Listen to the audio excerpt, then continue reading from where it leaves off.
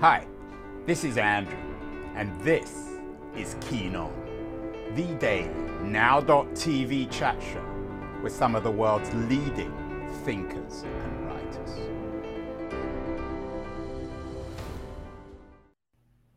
Hello, everybody. It is Tuesday, September the 6th, 2022. We've been doing a lot of shows recently about women and the sexual quote-unquote revolution, sexual rights, feminism.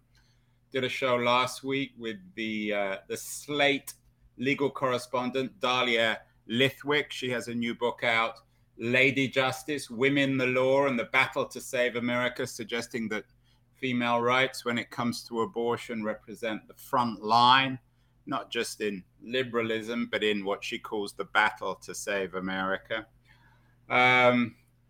Last year, we did a conversation with the big daddy, the grandma of feminism, Margaret Atwood, on democracy, citizenship, and dystopian fiction, of course, built on her classic, The Handmaid's Tale, imagining a world where women no longer had rights, where society fetishized fecundity and eroticism was done away with. For most feminists, this is a bad thing.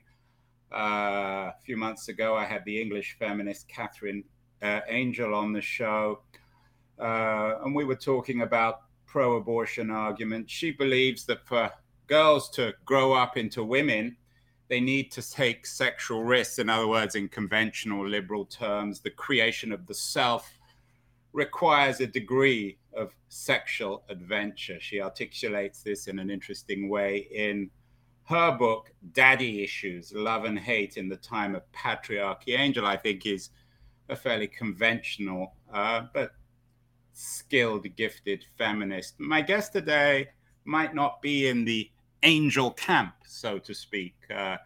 She is Louise Perry, and she has a very controversial new book out. I'm not sure whether this controversy is good or bad, but her book is The Case Against the Sexual Revolution, which supposedly is a book about the mindless orthodoxies of our ultra-liberal era. I'm not sure if we do indeed live in an ultra-liberal era, but Louise is joining us from South London today. Louise, what would you respond to somebody like Catherine Angel? I'm not sure if you know her work, suggesting that for women or girls to grow into women, they need to adventure sexually in the same way as men. They need to realize themselves, and full adulthood requires a degree of sexual experimentation.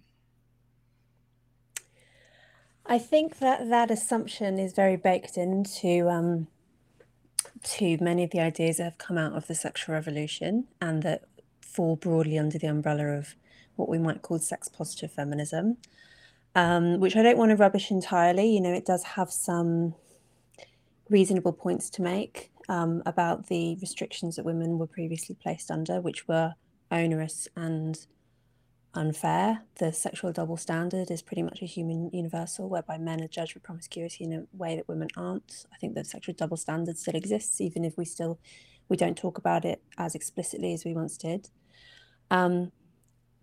However, I would say that there is a sexual asymmetry that is essential to our species, whereby women face much greater risks from any given sexual encounter, heterosexual sexual encounter, than do men, primarily because we're the ones who get pregnant and therefore suffer all of the risks associated with an either wanted or unwanted pregnancy, as well as all the burdens of taking hormonal contraception.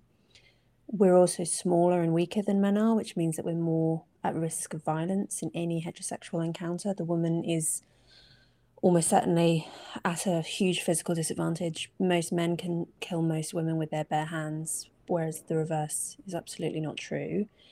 And then that's coupled with the fact that there are psychological differences between the sexes, which mean that women just want casual sex less than men do. They desire it less, they enjoy it less, they're less likely to orgasm than men are.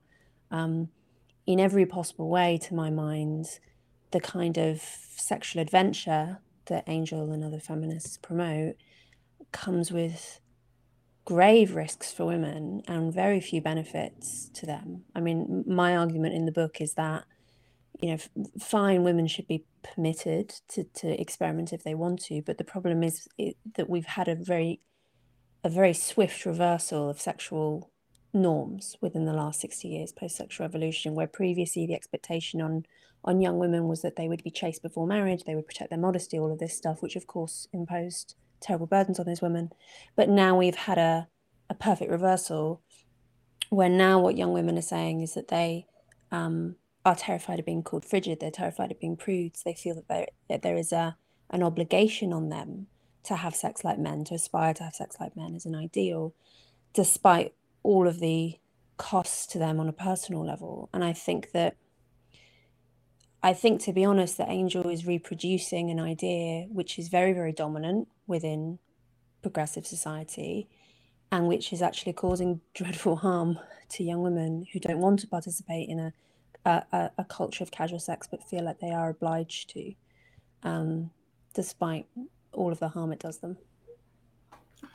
I don't want this conversation to degenerate into anecdotes, because too often when we talk about this stuff, it does. But where's your evidence that all these quote unquote young women are being somehow thrust, if that's the right word, into a world of casual sex? I mean, my own experience, and again, I don't want to make this anecdotal given that I have a daughter in her early 20s, is that this generation is actually very, from a female point of view, is actually very uninterested in sex.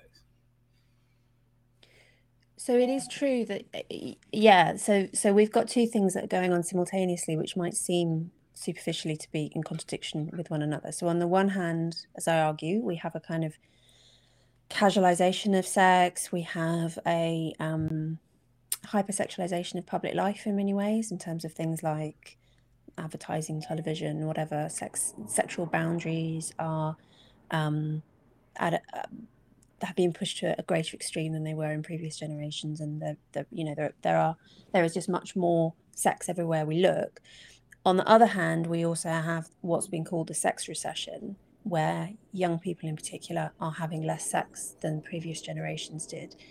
It has a lot to do with the fact that people aren't getting married as often, or they're getting married much later, and married people have more sex than unmarried people. So this increase in the number of men in particular, but sometimes women too, who are remaining virgins into their 20s and 30s, has a lot to do with the fact that of the death of the institution of marriage. Those two things are actually, I think, compatible. I think what's happening is when young people are having sex, which they're not doing as often, they're doing so within casual relationships much more often than within committed relationships. So they're having less sex, and the sex that they're having is less loving, less meaningful, less intimate. I'd say it's a bad trend across the board, and perhaps it has to do with the fact that precisely this hypersexualization of public life, that there's a sort of loss of mystique almost around well, sex. You call it in your book or in some of your work Weberian disenchantment, and of course Weber invented this term. It seems to capture a lot of the problems with contemporary society, so it's deeply rooted in a sociological tradition. Yeah, so what I call sexual disenchantment is an idea that comes out of the sexual revolution. It's really just a reaction against Christianity, I think, quite straightforwardly, a reaction against religious tradition in general, but Christianity in particular, which says, of course, that sex has a special status, that sex has a sacred status. And sexual disenchantment says, no, sex needn't have any kind of special status. If people want to invest meaning in their sexual relationships, and they can do so, but they don't have to. Sex can be as meaningless as shaking hands, making coffee, any other social interaction that you can imagine. Is it, Louise, in one of the pieces I read from your Wall Street Journal excerpt, you talk about free market capitalism and the pleasures of freedom. Is the kind of world you're critiquing, is it the the neoliberalism of sexual behavior, or is it the sexuality or the sexualization of neoliberalism? Are these two somehow connected?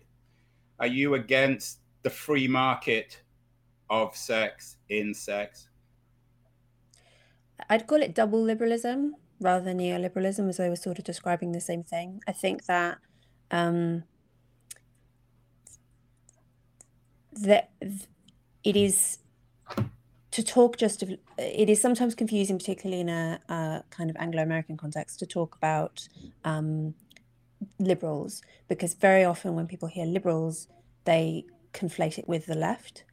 I argue that actually what I'm talking about much more specifically is a confluence between economically liberal ideas, pro-free market ideas, and also socially liberal ideas, which are all to do with rejecting tradition, rejecting any kind of rootedness in place, any kind of basically, I think my argument is, and I'm not alone in making this argument by any means, is that actually social liberalism really serves the interests of economic liberalism, in that people who are restricted in any way by family, relationships, geography, history, religious custom, anything, make worse workers. Basically, they're less able to serve the interests of their employers. They're they can't work on Sundays, they can't move, they can't work during outside of school hours, all this kind of stuff that having any kind of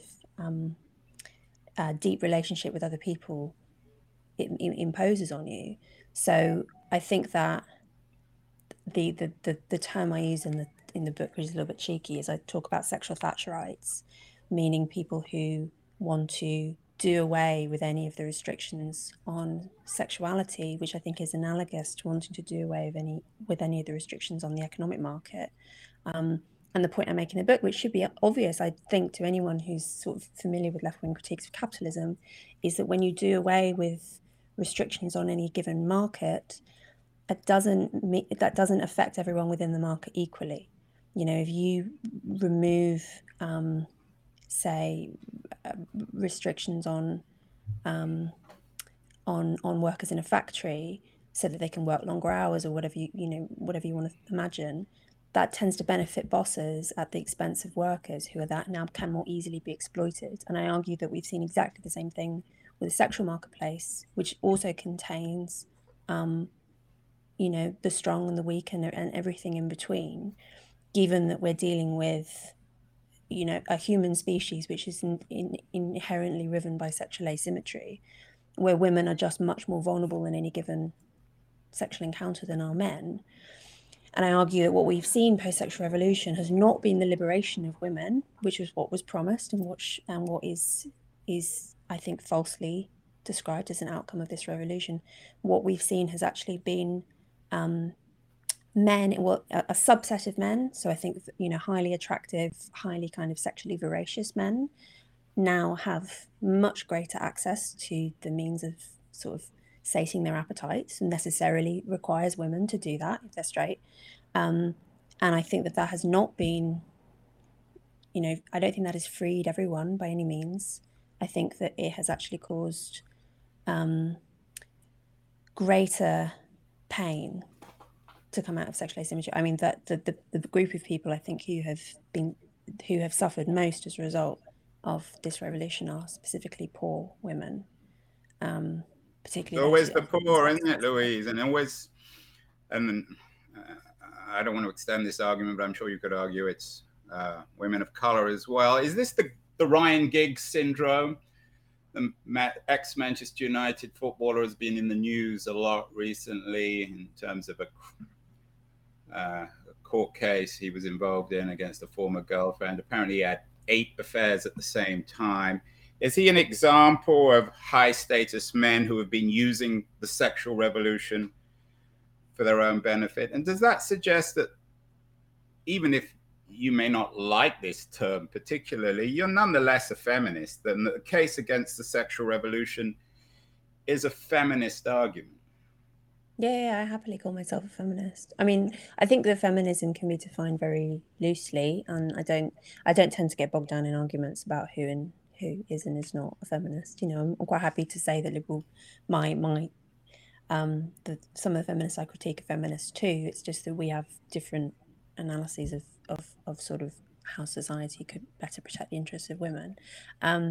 Yeah, Ryan Giggs is. I mean, I introduced the book by talking about Playboy the magazine and also Playboys as a sort of category, right? Men who Good riddance to Playboy mentality, as one headline suggested. yes, yeah. I mean, it was a. I think Playboys have been the great winners from the sexual revolution. They are, of course, a minority of men. You know, it is worth emphasizing the fact that actually most men are not having 8 affairs on the go or whatever, either because they don't want to or because they're not sufficiently attractive to attract that many partners. You know, this is a small number of men who can really enjoy the fruits of the sexual revolution to the full. But those men are having a great time. You know, they're the real winners. Yeah, Louise, your book is about women, but you could extend the argument and include men as well. Richard Reeves is going to be on my show later this month at the Brookings Institute. He has a new book out about entitled Of Boys and Men, why the modern male is struggling, why it matters, and what to do about it. And I think that his argument actually fits quite comfortably with yours, that it's both men and women, particularly young men and women, who are suffering, maybe not from what you call the sexual revolution, but this broader liberalization, if you like, or neoliberalization of culture. Yeah. I mean, I'm completely comfortable with recognizing that men have lost out from the sexual revolution in all sorts of ways. I mean, also thinking. But it's also a question. I think Reeves. Again, I don't want to put words into Richard's mouth, but that men are losing confidence in this world too. Everyone's losing confidence, sexual, cultural, personal, and it also connects with the crisis of mental health that is afflicting us right now. Yeah, the crisis of meaning. I mean, I think that the broad trend in what's happened in terms of the rejection of bourgeois norms, right? I mean, what's happened in terms of sexuality has been the stripping away of all of the norms that once governed human sexual relations, leaving just consent as the only virtue left standing. I think that we can see that across other areas of life too, and I think it tends to prioritize hedonism, prioritize short-termism, all of which are actually bad for everyone in the long run. I mean, even the Playboys, I think they might enjoy their newfound sexual freedoms when they're in their 20s, 30s, 40s. They do eventually hit the wall themselves, and you know, being a Playboy has a shelf life, and it does mean that if you've spent your whole life refusing to settle, you won't have the comforts of marriage and children and so on, which people find overwhelmingly to be the most meaningful parts of their lives, particularly in old age when it starts to really matter. So I think that, in a sense, no one has really come off well from the changes that we've seen. But I also think that to the extent that anyone has, it has certainly been the Playboys and not women, as the popular narrative tells us. I'm not sure what your politics are, Louise, but your argument has been appropriated by conservatives who have said, you write for the Daily Mail, it's all very well suggesting that you cross boundaries, but when you write for the Mail, you're defining yourself. You write in the Mail, for example, that you still believe in marriage. Your thing got you had a big feature in the Wall Street Journal, one of the Murdoch papers, about how the sexual revolution has hurt women. Yours is the kind of argument, I'm not suggesting that you are a cultural conservative, but yours is the kind of argument that's used by conservatives to say, oh, woke culture, liberals, they're ruining everything. Does that disappoint you? Would you like your argument not to be quite as appropriated as it seems to have become? I mean, I got a glowing review in The Observer, so it hasn't been quite as quite as I read clear that a one pattern too. as that. But yeah, I mean, it is true that Conservatives love you. You're the pin-up, Louise, for better or worse. And especially since you claim to be a liberal and you claim to also be critical of global capitalism. But I mean, what's your politics here? What do you want? I don't claim to be a liberal. I mean, well, depending on how you use the term. I mean, I am still arguably very much within the liberal framework. I mean, it's the sea in which we all swim. But you just believe that women should get married and recognize that they're different from men and that they shouldn't play around before marriage. And women and men are different. That's not really a matter of opinion, I would say. But do you think that women, for example, I mean, you wrote a critical piece on dating apps, which I'm sure you're right. Dating apps need to stop pretending men and women want the same thing. Are you suggesting that women should get off Tinder, get off all these dating apps and stop playing around and just get married and have kids? Yeah. I mean, I don't think that I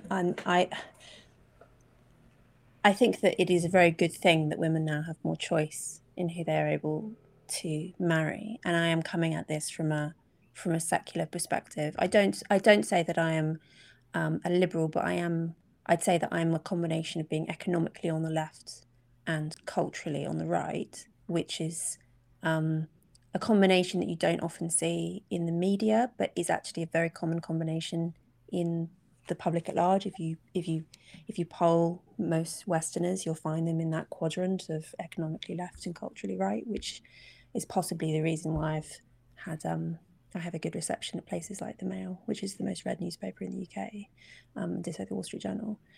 Yeah, I think that women getting off Tinder, everyone getting off Tinder is a good thing, because I think it's a sort of tech that, you know, this comes back to the capitalism critique, right? Like a quote that I use in the book is, we are increasingly entering a world where tech is governing every part of our lives, including the most intimate parts of our lives. Dating apps is one example. The porn industry is another example. And it means that we are entering a world where you either live above the algorithm or you live below the algorithm, right? In that you are controlled by the algorithm, which is written by faceless, unaccountable people in tech who are completely, beyond democratic control. And I think that that's sinister. I think that's bad. And things like dating apps encourage a kind of a superficiality, a short-termism, a viewing of people as products to be shopped for and purchased, which I think is a really sinister way of understanding human relationships. And I think it brings out the worst in us, both men and women, but I think more so men. And I think this is a fundamentally feminist idea, that because men have greater powers in certain ways, particularly greater physical powers, when it comes to sexual relationships, I think that the onus is on men to have even greater responsibility for controlling and restraining their own power. We used to call this chivalry. I think that's you like the idea of chivalry. You say you quote the word chivalry is now deeply unfashionable, but it describes something of what we need. So you're suggesting that men are stronger, so they need to be more chivalrous, basically, towards women. But they're the ones who should manifest self-control. Well, I think we all should, but I think that the burden falls more on men than on women for biological reasons. So, so when something bad happens, we can always blame the man because he's the one who's more out of control. Isn't that a rather old-fashioned idea? You could use it for race. You could use it for religion. It's been used by all sorts of very unpleasant people. I think that if an idea is very persistently old-fashioned, that probably means it has some truth to it. Well, there's the old-fashioned idea, Louise, for example, that black people are more sexually out of control than white people. This was used to justify slavery. It was used to enslave particularly black women. I mean, just because it's been used historically doesn't make it right. No, of course not. But also, just because it's been used historically doesn't make it wrong either. They're clearly not in that example. But on something like the recognition that men are physically stronger than women, I mean... But Louise, you've argued on other shows and in written work that the physical strength doesn't really matter anymore. In the age of Tinder, all you need is a strong wrist to get online. So what difference does physical strength actually mean in terms of these new gender wars? I have argued that it has less economic importance because of technology, because of the fact that we are much less reliant on manual work than we once were, that we are much more likely to work in kind of laptop class jobs, which don't highlight physical strength nearly as much. I think that that's the reason why we now have many more women participating in the labour market than we once did. I don't think it's got a great deal to do with feminist legal and social reforms, although that clearly was a factor. I think it has more to do with the fact that the new forms of work it's easier for women to do them, and actually certain traits that are more common in women than in men, like conscientiousness, for instance, and agreeableness, are actually really well suited to service and knowledge economy jobs. And empathy, which is becoming perhaps the most popular word on our show, tends to be at least articulated by women more than men, and perhaps oddly enough valued more by men than women. We did a show with Kyla Schuler last year, The Trouble with White Women. Is there a counter history of feminism? I mean, there are books on all this stuff. Do you think the problem, Louise, is not the problem with white feminists, but the problem with white American feminists? You wrote a piece recently about why the Roe versus Wade issue, which we began with, doesn't really relate to you, and you suggested you've never even been to San Francisco or Washington, D.C., and yet it looms dominantly in your mind. Is the problem with American feminism? Are you, in some ways, perhaps an ideologue of a more localized feminism, both quite literally and also in global terms? Yeah, I mean, I think American cultural imperialism is a real problem, and not just in this domain. And it has a lot to do with the internet and just the fact that we now are moving in a kind of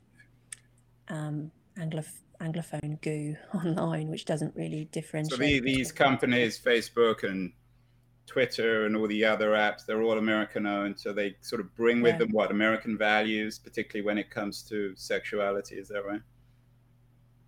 Yeah, I mean, double liberalism is deeply embedded in mainstream America.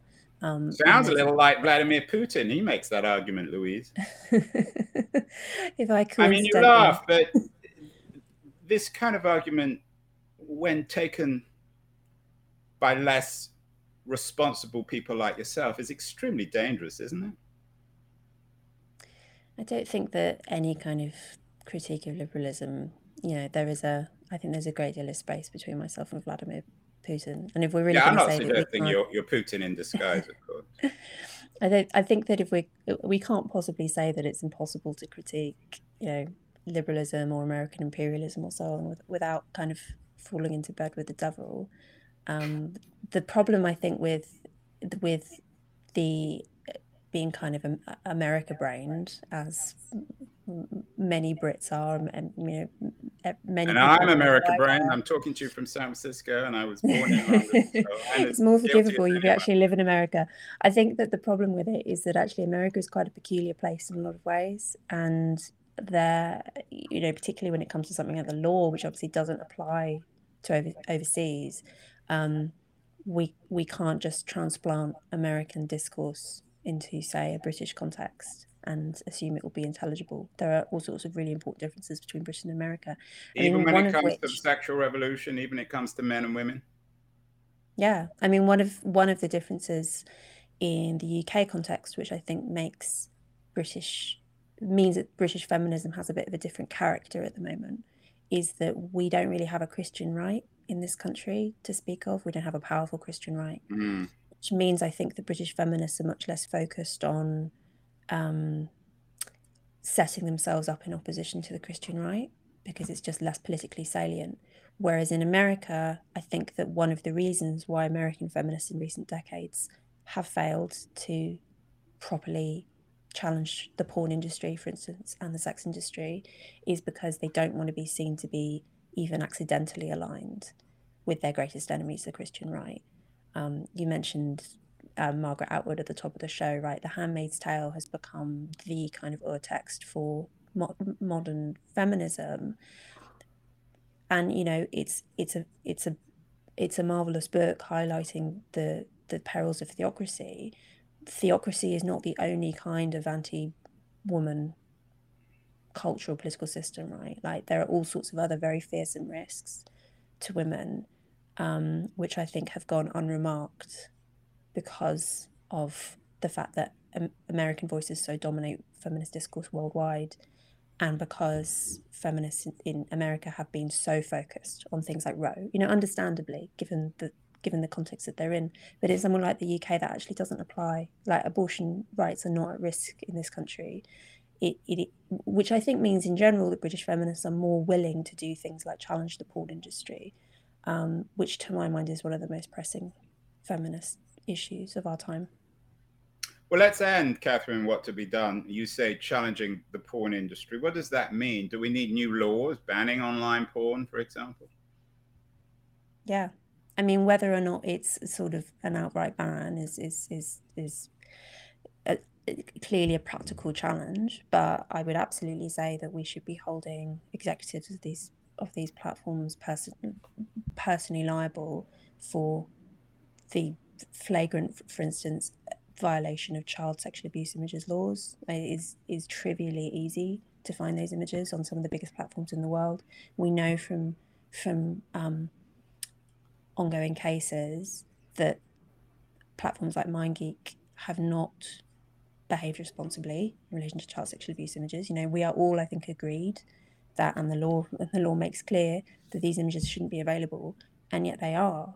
And these incredibly wealthy global corporations are getting away with the most heinous crimes, and it is a practical challenge to hold them liable, but the failure to do so is also partly been to do with a lack of will, and to do with kind of feminist wrangling over the ethics of the porn industry, which I just think I think we've reached the end of the road on that. I think we have to act. So you're suggesting it needs to be a new front in the war against American big tech, not just antitrust, not just privacy, the issue of the impact, particularly of one kind of pornography or another, on sexual criminality. These networks, social media platforms, dating apps, they all need to be more liable under the law.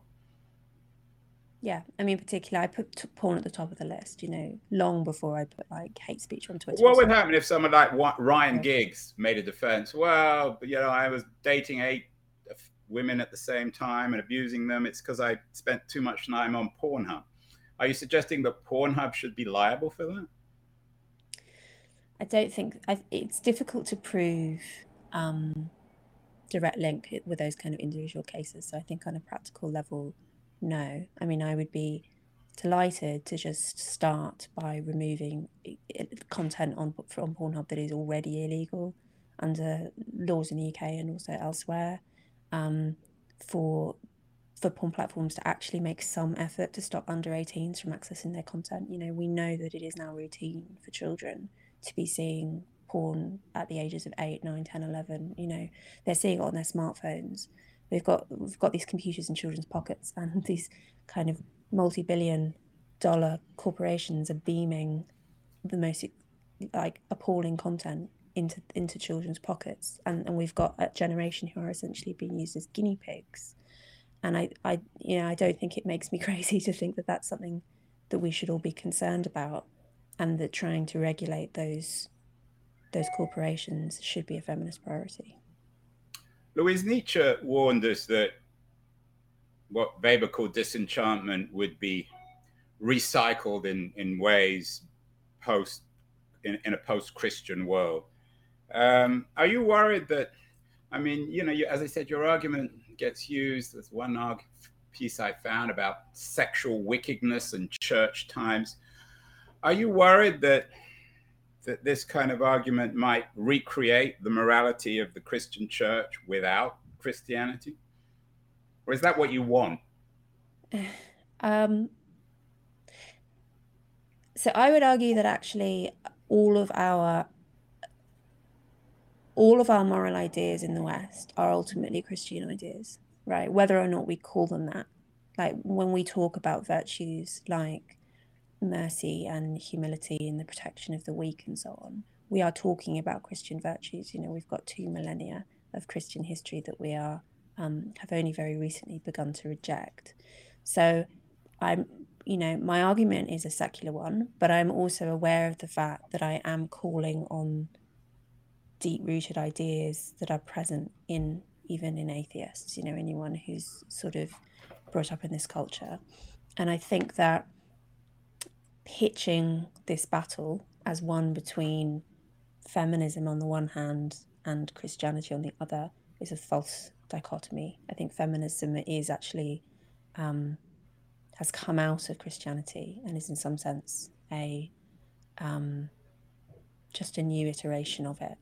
And the conflicts that we're having are over which virtues to prioritize are conflicts that people have had repeatedly within the last 2,000 years. So I don't think that we should be returning, obviously, or attempting to create a kind of Handmaid's Tale style theocracy. I do think that some virtues, like, for instance, protection of the weak, which are Christian virtues, absolutely should be reprioritized and are in direct conflict with the behavior of, for instance, porn companies like MindGeek. Well, that might be the subject of another book, Louise. I think it would be probably even more controversial than the case against the sexual revolution, which is just out today in the US. It's already out in the UK.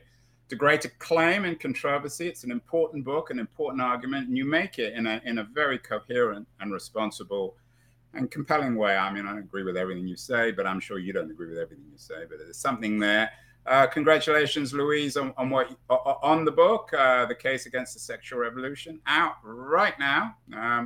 What else are you reading, Louise, these days to keep you up to date with the world, with all its complexities, and with the what we might say the mindless orthodoxies of our ultra-liberal age? You don't really believe that, do you? Do we really have mindless orthodoxies? Or do we really live in an ultra-liberal age? I don't believe that. I don't think you do either. I didn't write the blurb. Exactly. I've been reading Blue Labour. It's a new book by Morris Glassman, who's a very prominent thinker in the UK, and in agreement with me on the culturally right, economically left quadrant. And his argument is my argument in relation to sexuality is really just a smaller component of the larger thing that he is talking about. What else have I been reading? I've been reading the new J.K. Rowling novel, which has been probably more controversial than my book, if you can imagine that.